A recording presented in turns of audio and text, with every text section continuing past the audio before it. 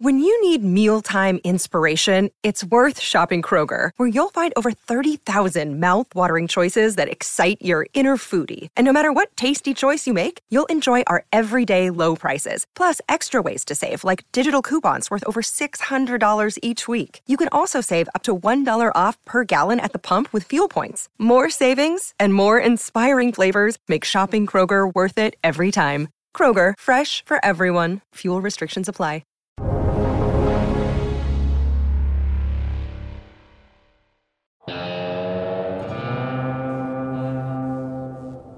Welcome to the Real Vision Daily Briefing. It's Friday, July 23rd, 2021. I'm Ash Bennington. Today, we have a special episode. Real Vision CEO and co-founder Raoul Pal and Macro Insider's Julian Brigden. All that in just a moment. But first, here are the stories we're watching right now. The S&P 500, the Dow, the NASDAQ Composite, the NASDAQ 100, all within a hair's breadth of 52-week highs. The S&P 500 is up 97% from its pandemic lows.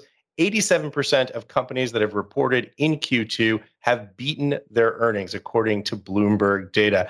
And by the way, Bitcoin back over 32,000, Ethereum back over 2,000. Gentlemen, Raoul and Julian, welcome to the show. Julian making his Real Vision Daily Briefing debut today. Julian Brigden is Raoul's co-host on Macro Insiders for Real Vision Pro. He is also co-founder of MI2 Partners. Welcome, Julian. Raoul, thank you very much, Ash. Raoul, before we get started here today, for people who we may be reaching for the first time on YouTube, on Twitter, on the platform, tell us a little bit about the work that you and Julian do together.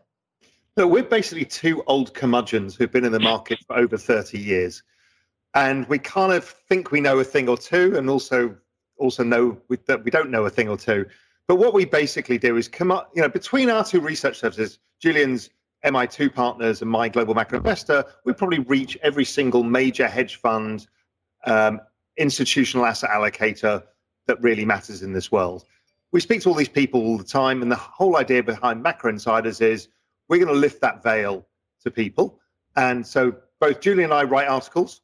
So we both write about 2 articles a month for it. Some of it actually comes from our premium research services. Some is specifically for this. So everyone gets a peek behind all of the curtains. And then we have this generally highly amusing video for about an hour where we debate everything and accuse each other of being fools. But the point being is there are times when we both vehemently agree with each other, and there's times when we vehemently disagree, and there's times when we're not sure.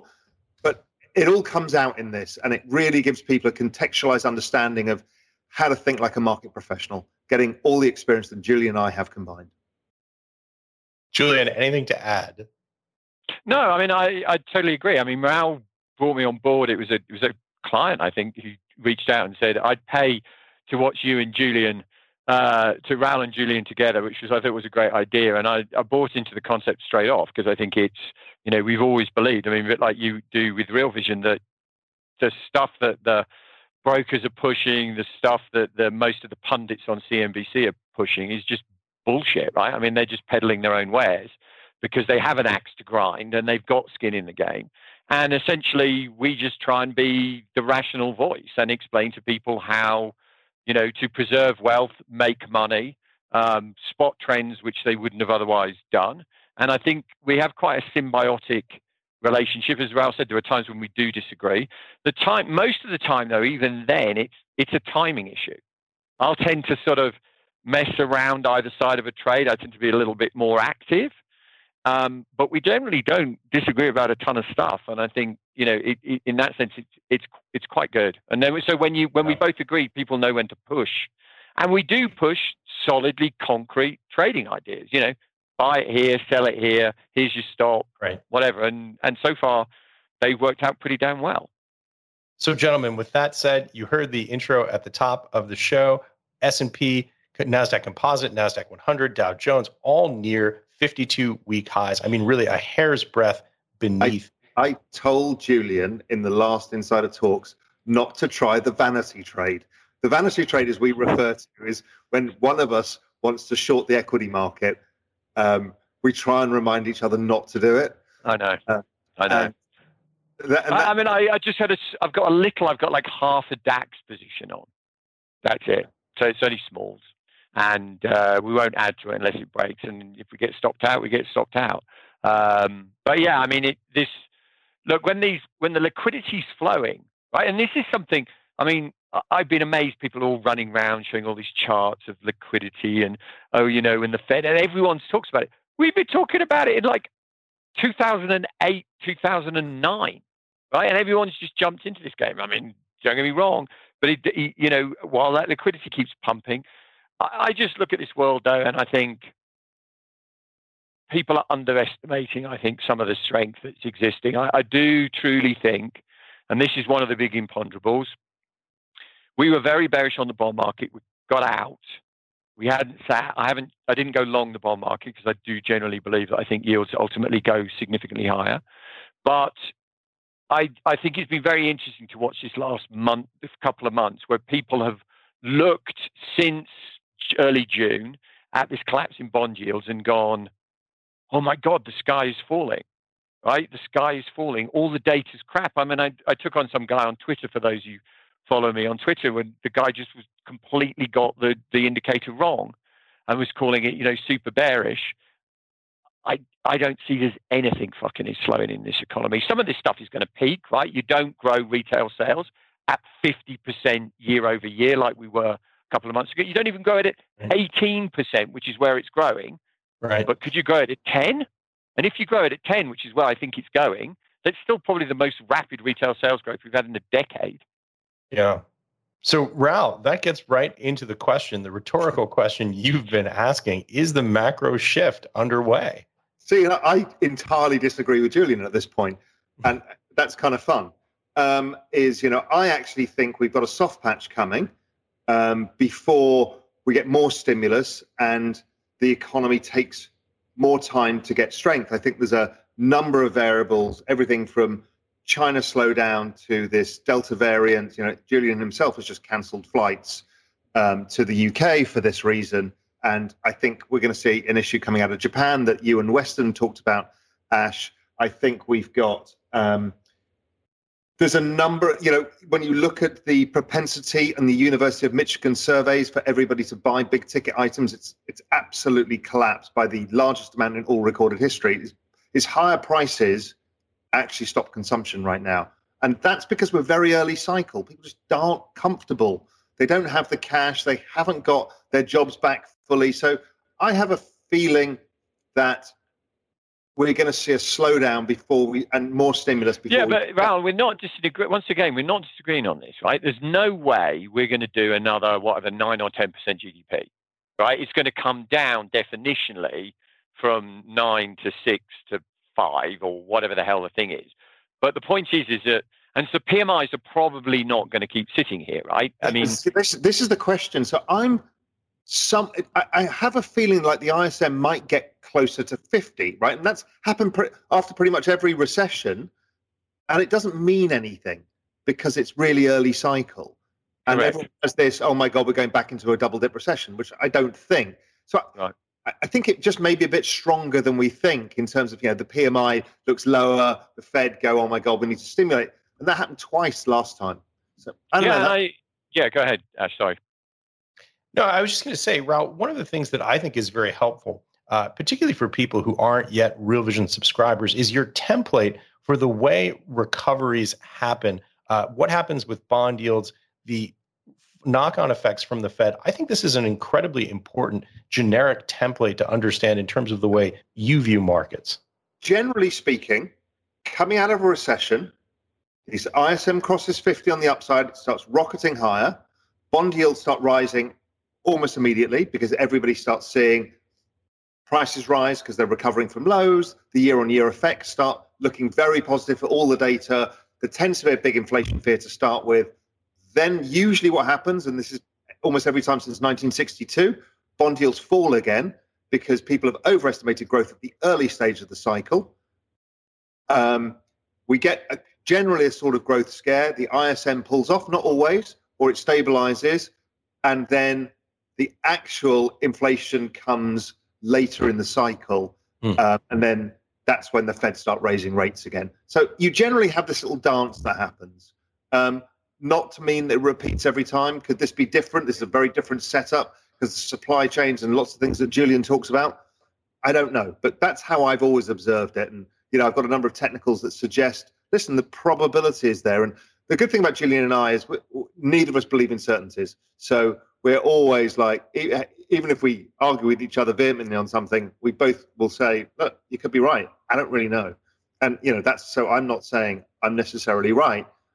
Julian reads it a different way right now overall, and I respect that massively. Julian, pick up on that. Raul's message to your point about supply chains. What are you seeing there? What does it suggest about the overall macroeconomy?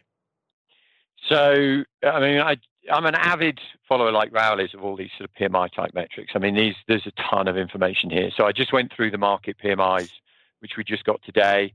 And if you look at it on face value, manufacturing was blisteringly strong again. They're talking about all sorts of, the backlog of orders at record highs. They've barely even got ahead of they haven't even started the inventory cycle, which is one of the most powerful cycles you get in the economy. Price pressure is still acute, but then you look at the services and you go, oh my goodness. Right, well, to Raul's point, there are some issues that are starting to occur. We're actually one of those that we have been short is we've been short the home builders because to his point, stuff has got so expensive, Ash, right, that people are actually pulling back, and housing is the classic example. So there are pockets of weakness there, but I look at this and see basically that this is you've seen peak acceleration, right? It would be highly unusual, although I think there is a chance we could jump again on the manufacturing side, but it'd be highly unusual to get PMIs that sit above 60. Right? I mean, these things just don't sit at these levels, right? I mean, they're sine waves. They go up, down, because they're rate of change metrics. They're not level metrics, right? So unless the thing accelerates and at a continuing pace, they don't keep going up and up and up. They kind of flatline and then roll slightly. So I would be amazed if we held those. As I said, maybe on next month it's going to go again on the manufacturing side. So you should see a bit of a natural slowdown. The thing that perplexes me a little bit is, so this bond market rally, I haven't really necessarily got a big problem with it. I think it was mostly positioning. I think people forget we've been steepening this bond market, right, with 10 yields rising relative to 2-year yields for 3 years. The amount of positions that were built up in that, given that there was positive carry, were massive, right? You've only got to look at the P&L of the fund community for Q2 to see what hit they took when the Fed pivoted in June. So to my mind, I think there's too much being built into this drop in bond yields. I think we've been fitting a narrative. I haven't got a problem with the idea that ISM drops from the 60s to the mid 50s. But my point is, and Grau's right, that can create that impression that, oh my goodness, the sky is falling. I'm not quite where he is, the low 50s, but let's say the mid 50s. But it's deceptive because you forget the output gap is still closing with a PMI of 55 or 54. All right, it's not closing quite as rapidly with a PMI of 65, but that's what the Fed needs to think about. And the inflation pressures and the wage pressures, I think, are still acute. So I'm still in the camp that at some point, and I'm not looking at the long end, you don't generally, once the Fed gets into hiking mode, you don't look to sell the long end. What you look to sell is look for yields to move up in 2 years or 1 year or 5 years. That's the curve bear flattens. Okay, so those yields at the front move up relative to the back. This would be a super early bear flattening, right? Not really, mate, actually. If you go and look at prior cycles, if anything, I was looking at this the other day. I think you get a bull flattening here, but a bear flattening would imply that the Fed are raising rates, and it doesn't feel like we're ready for that yet. Well, I think they're going to prevaricate like crazy, don't get me wrong, but I think they should be raising rates. You're a podcast listener, and this is a podcast ad. Reach great listeners like yourself with podcast advertising from Lips and Ads. Choose from hundreds of top podcasts offering host endorsements, or run a reproduced ad like this one across thousands of shows to reach your target audience with Libsyn Ads. Go to libsynads.com now. That's LIBSYN ads.com. Raul, you're very much a student of the bond markets. For people who aren't as familiar with the fixed income side, give us an overall view of what your sense of the shape of this curve is. So what happens is, if you think of the yield curve, it actually follows what the ISM does. They actually map very well. So if you think of the ISM, when the expansion is high, the yield curve tends to be steep. And when the expansion is slowing, the yield curve tends to be negative. And ahead of every single recession, including the one we've just had, the yield curve went negative. And now it's going positive, as Julian said. And that should continue for an extended period of time until the Federal Reserve generally raise interest rates. I don't think they will in this entire cycle this time. That's my guess. So they may try and taper from quantitative easing. That's the difference. They may try, and it'll fail again. Will never raise rates. I just do not see it. And what happens is inflation expectations come off, and what happens is the curve flattens, which means that the short end rates stay higher than the long end because the long end starts pricing in a slowdown in growth and inflation in the future.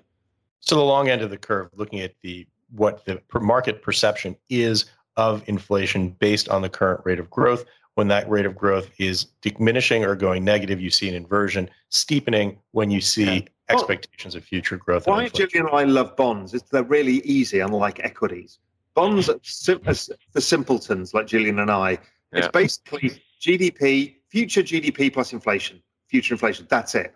Right. So that you have two variables, as opposed to equities, which is lots of people falling in love with things and hating it and all of the human emotions. Bonds don't have many human emotions, except in absolute price washouts. That's the only time. They generally just work. They're like the kind of macro professor that oversees as an adult in the room while everybody else is freaking out in all the different markets.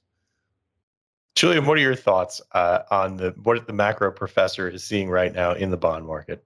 So, as I said, I think this drop in yields is a little overdone given positioning Ash going into this. I think also you've got to have a lot of pension funds who are looking to lock in as they hit their high watermark. So finally they had they had solid assets against the liabilities. And then as soon as they start selling some equities and they go and buy bonds and lock in.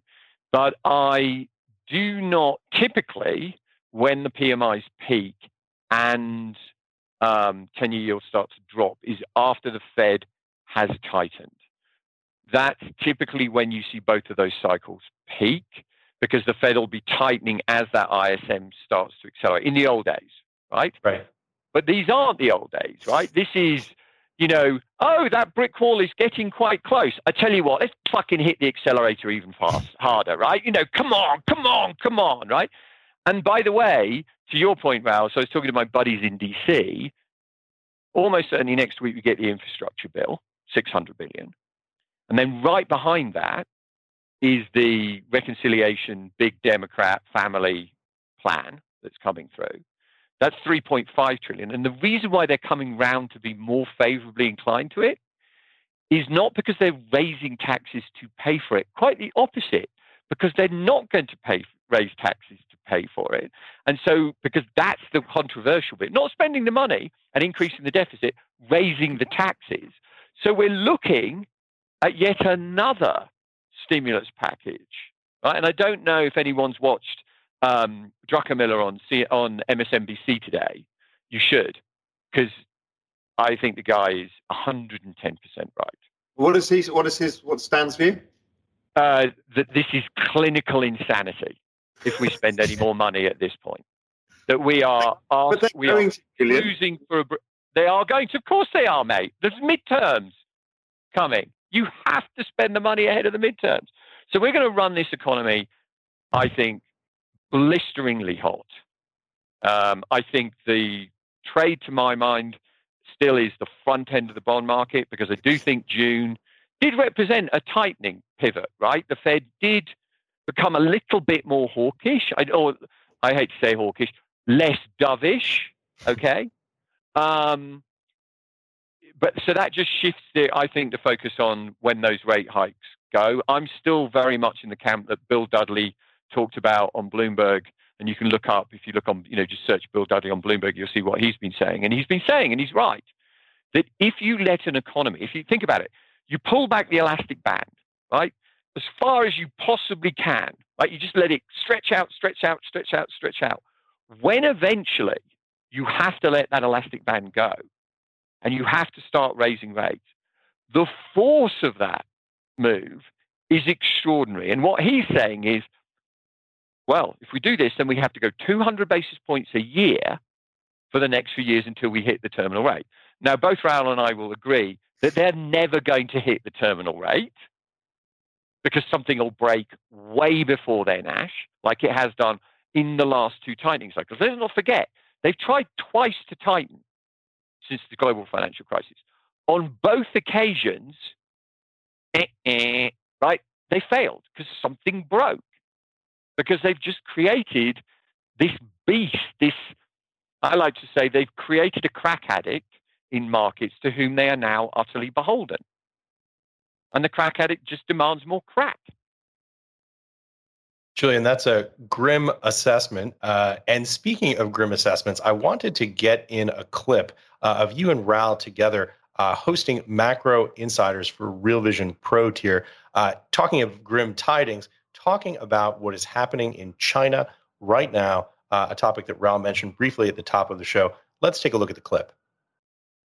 So are we really seeing the beginning of a risk-off move?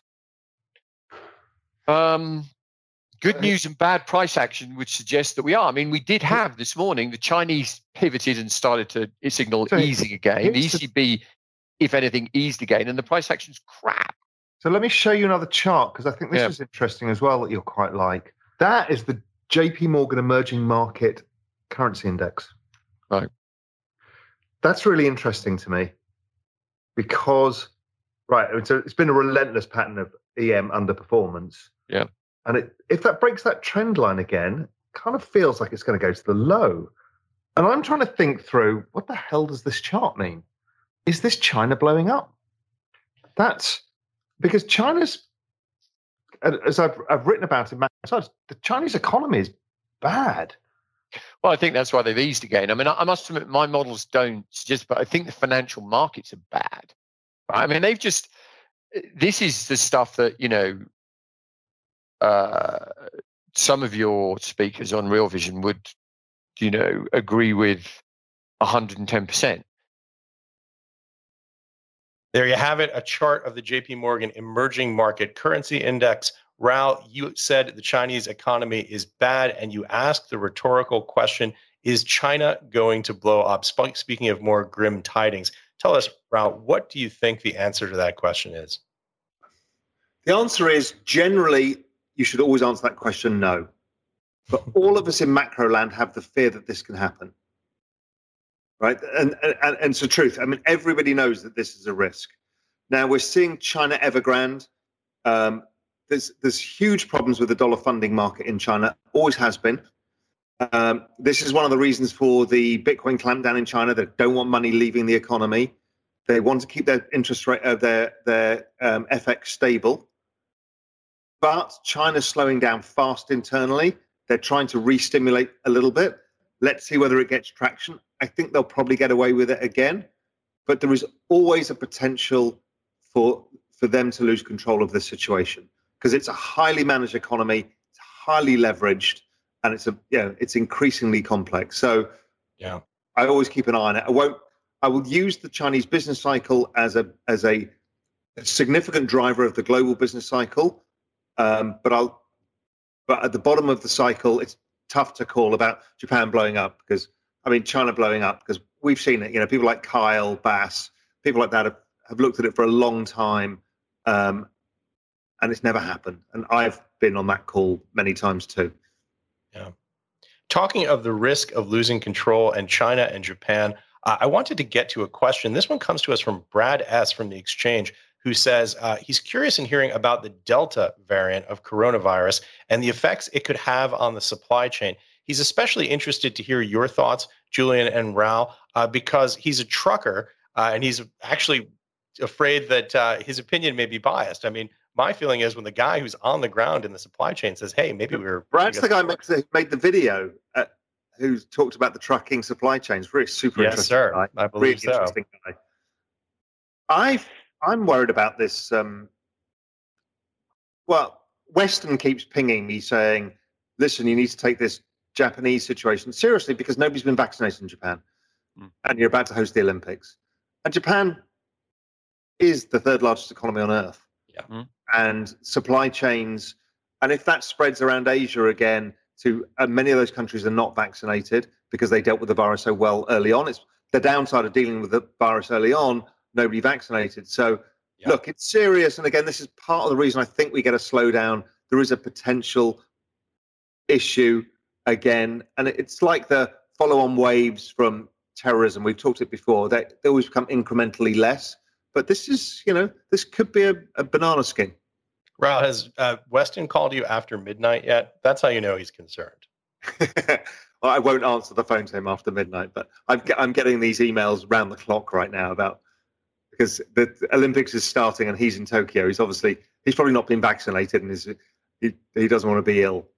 Oh no, he had COVID, I think, didn't he? I think he may have. Actually, Weston and I recorded a video for the exchange. Weston actually physically on the ground at Tokyo Station, showing this basically deserted station in Tokyo. It's like the Grand Central Station of Japan, and there's nobody there as the Olympics are about to start. So then how's COVID going to spread? That's what I asked. I just sent Weston a note saying, well, if nobody's in the streets, then that's quite good social distancing. How's that going to spread? Yeah, we will be keeping a very close eye on that story, and I know Weston will be following it on the ground. I wanted to jump in and ask a question that's come to us from YouTube. This question comes from Sean Young, and it's to you, Raul, but Julian, jump in here as well. The question is ISM less relevant under the new macro framework? I think he's asking, are ISM numbers less relevant this time around, as you've both mentioned? Obviously, this is not like anything we've seen before in terms of the springback effect from this very sharp V-shaped recession and recovery. Does ISM matter? What relevant signal can be gotten from ISM?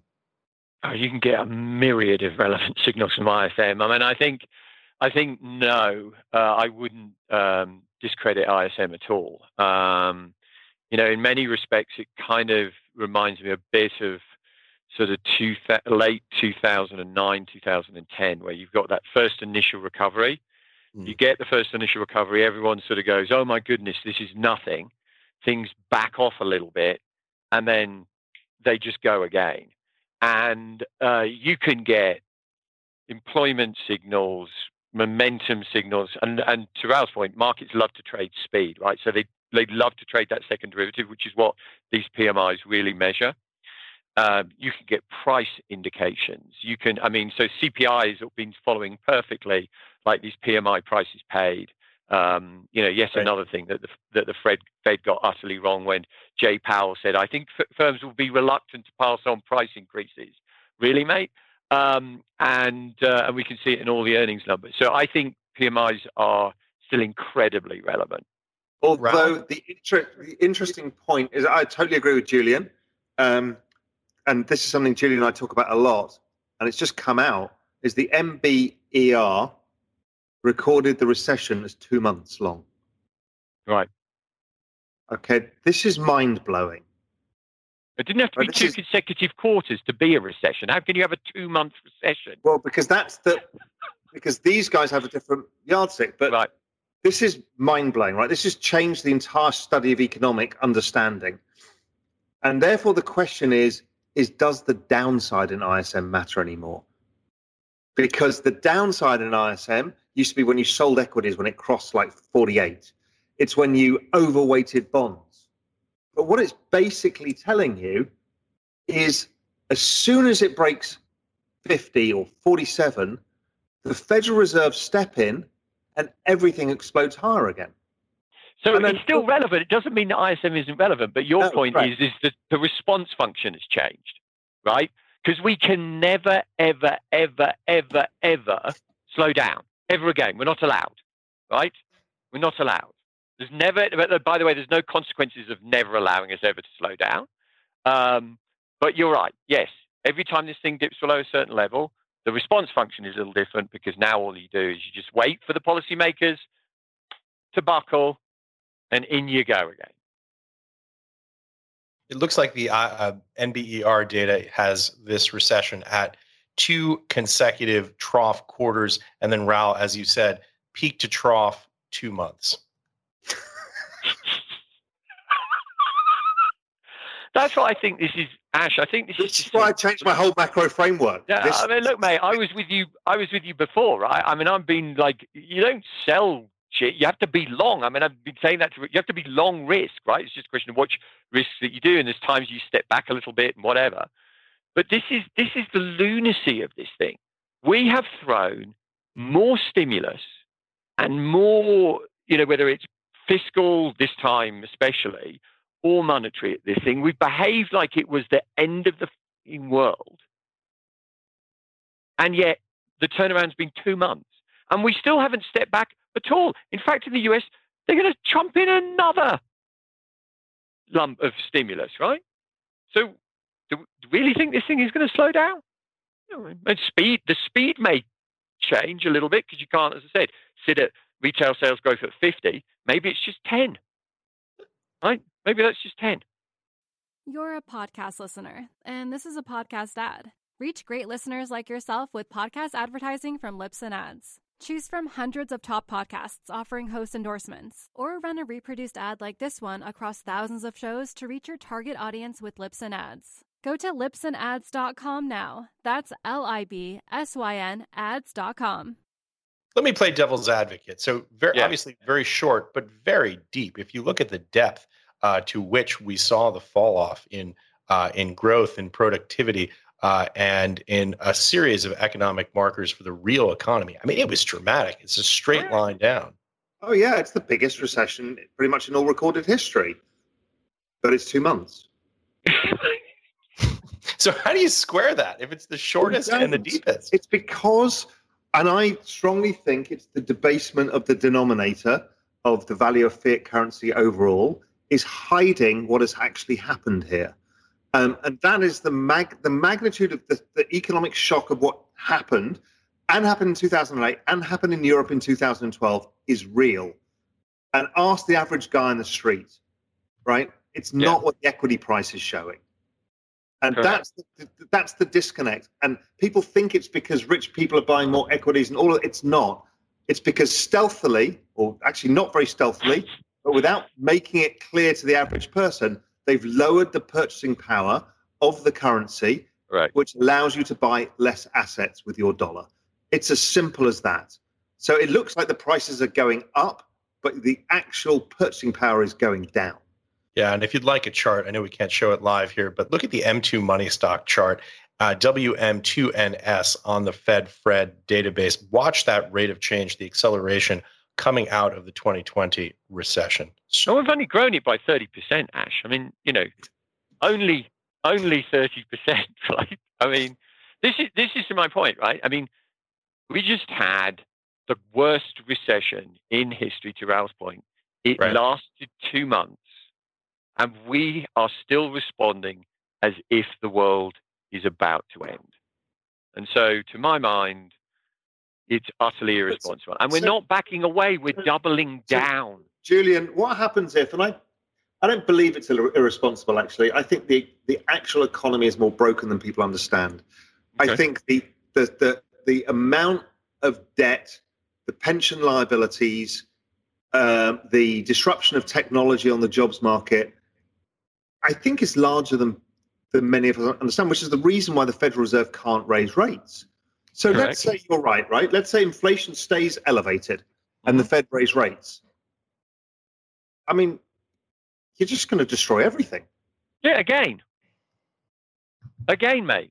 I mean, as I said, remember, they started in 2014 to try and tighten, right? Do you remember in 2015 when the Chinese devalued, right? They went off to Davos. All the central bank governors did the international sign of distress, and Janet Yellen reversed policy, right? So then you fast forward another year, and they start to tighten again, right? And then we go into the end of 2018. They've been hiking, tightening, whatever, right?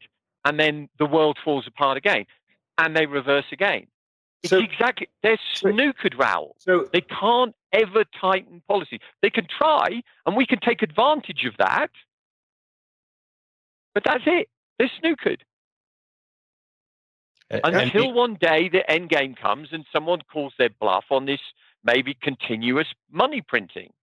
And by the way, the counterpoint to the M2 stock expanding is the velocity of the M2 money stock collapsing from 2020. And still Ash, just take the Fed's balance sheet and take velocity and put them on the same chart, and you'll see they're just purely inverses. So the reason in part that the velocity's been dropping so fast is the denominator of the velocity is the quantity of money, right? So as you print more money, by definition, that denominator rises in value and that velocity falls. So it's a bit kind of deceptive. Don't get me wrong, the velocity has definitely slowed. It takes more and more money to create X amount of GDP. Yeah. But it isn't quite as dire as the straight velocity picture would let on. And this is the debate Julian and I have been having for several months now. I keep asking Julian, okay, so we can't have a recession. Assets are not allowed to go down. And you keep telling me you're worried about inflation. I'm like, well, why do we care? Assets are not allowed to go down. We're not allowed a recession. Yeah, but you can get the point. The point is, I think this is what I would say. You still have a Fed, or you still have a bunch of central banks. Maybe they're becoming less convinced over time. Like the markets learn that the balance sheet and equity markets are the same bloody thing, right? So, but if you push central bankers hard on their own, and I've done it, and I had one admit to me, right, that this is the problem that they face, but they still kind of want to believe that somehow they can escape, a jail, and they don't have to go straight to jail, right? They can go past go, right, and collect their $200, right? So they keep wanting to kind of normalize the economy. So they sort of talk about this little process, and they follow their merry little dances. And they say, we're going to start tapering. And you go, okay, I know how that one's going to end up, mate. Just bring it to me, Daddy. Bring it to me. So our role is to watch for when things get too hot and they try and taper and tighten. And then to Raoul's point, we just go, cheers, mate. Thanks. I'll buy a bunch of risk, right? And ride it again. Because there's nothing they can do, Ash. If you look at the correlation between total employment in the US and the equity market, it's the same chart. So in other words, the equity market drops, employment drops, right? The equity market goes sideways even, employment levels off. So that means you get zero non-farm payroll every month, by the way, right? Zero, right? You imagine what the Fed would be doing at zero. They'd be going like, oh my God. Oh, so what do you have to do? You have to keep the equity market going up all the bloody time.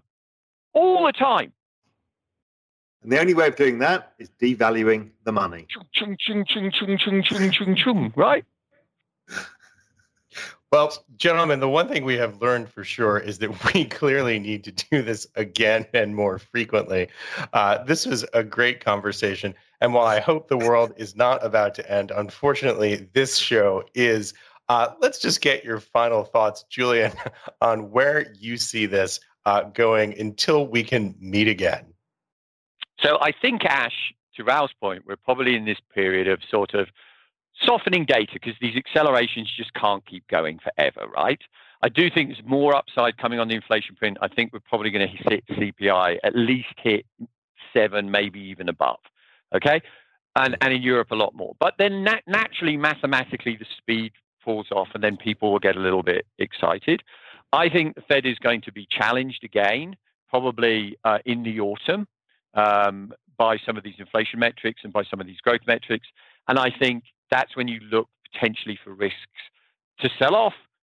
And then you just hold your nose, close your eyes, buy the dip, because that's what you do every single time.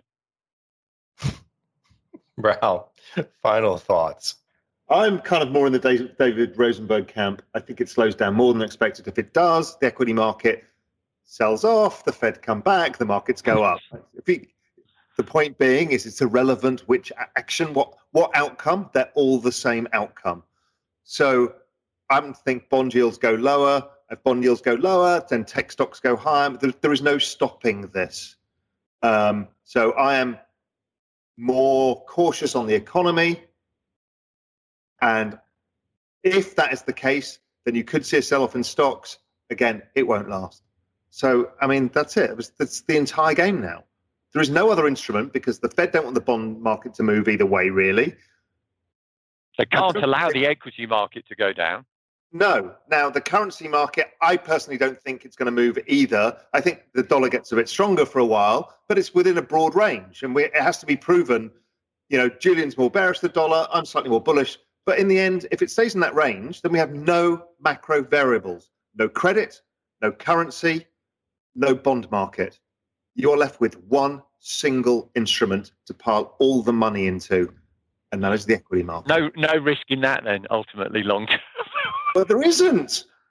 Well, no, there can't be. But your point, it can happen on a relative basis. And the reason why I'm very much in the sort of Druckenmiller, Grundlack, that ultimately the end game is that the dollar is, that you receive your dollars in a big roll. They're white with perforations between them. And that's where ultimately the value of the dollar is going. But we haven't got there yet, mate. No, you're going to have to get the pain for another year. The pain first. Get them to come in and print more money yet again. Spend more money on fiscal. Right? I think that's where we're going. I'm glad this is a Friday afternoon because I need a strong belt after this one. There's only 2:40 in the afternoon, Ash. I can't. Everything else gets this fun once a month with Macro Insiders. You see, this is the fun that we have. It's fun. We debate a lot of stuff, and it's really interesting. It's always good fun to hang out with on Julian. Real Vision Pro now. Julian, Raoul, thank you so much for joining us. Thanks, gents. Have a good one. Have a good weekend, everyone. Cheers, thank you so much for watching, everyone. Pour yourself a cocktail.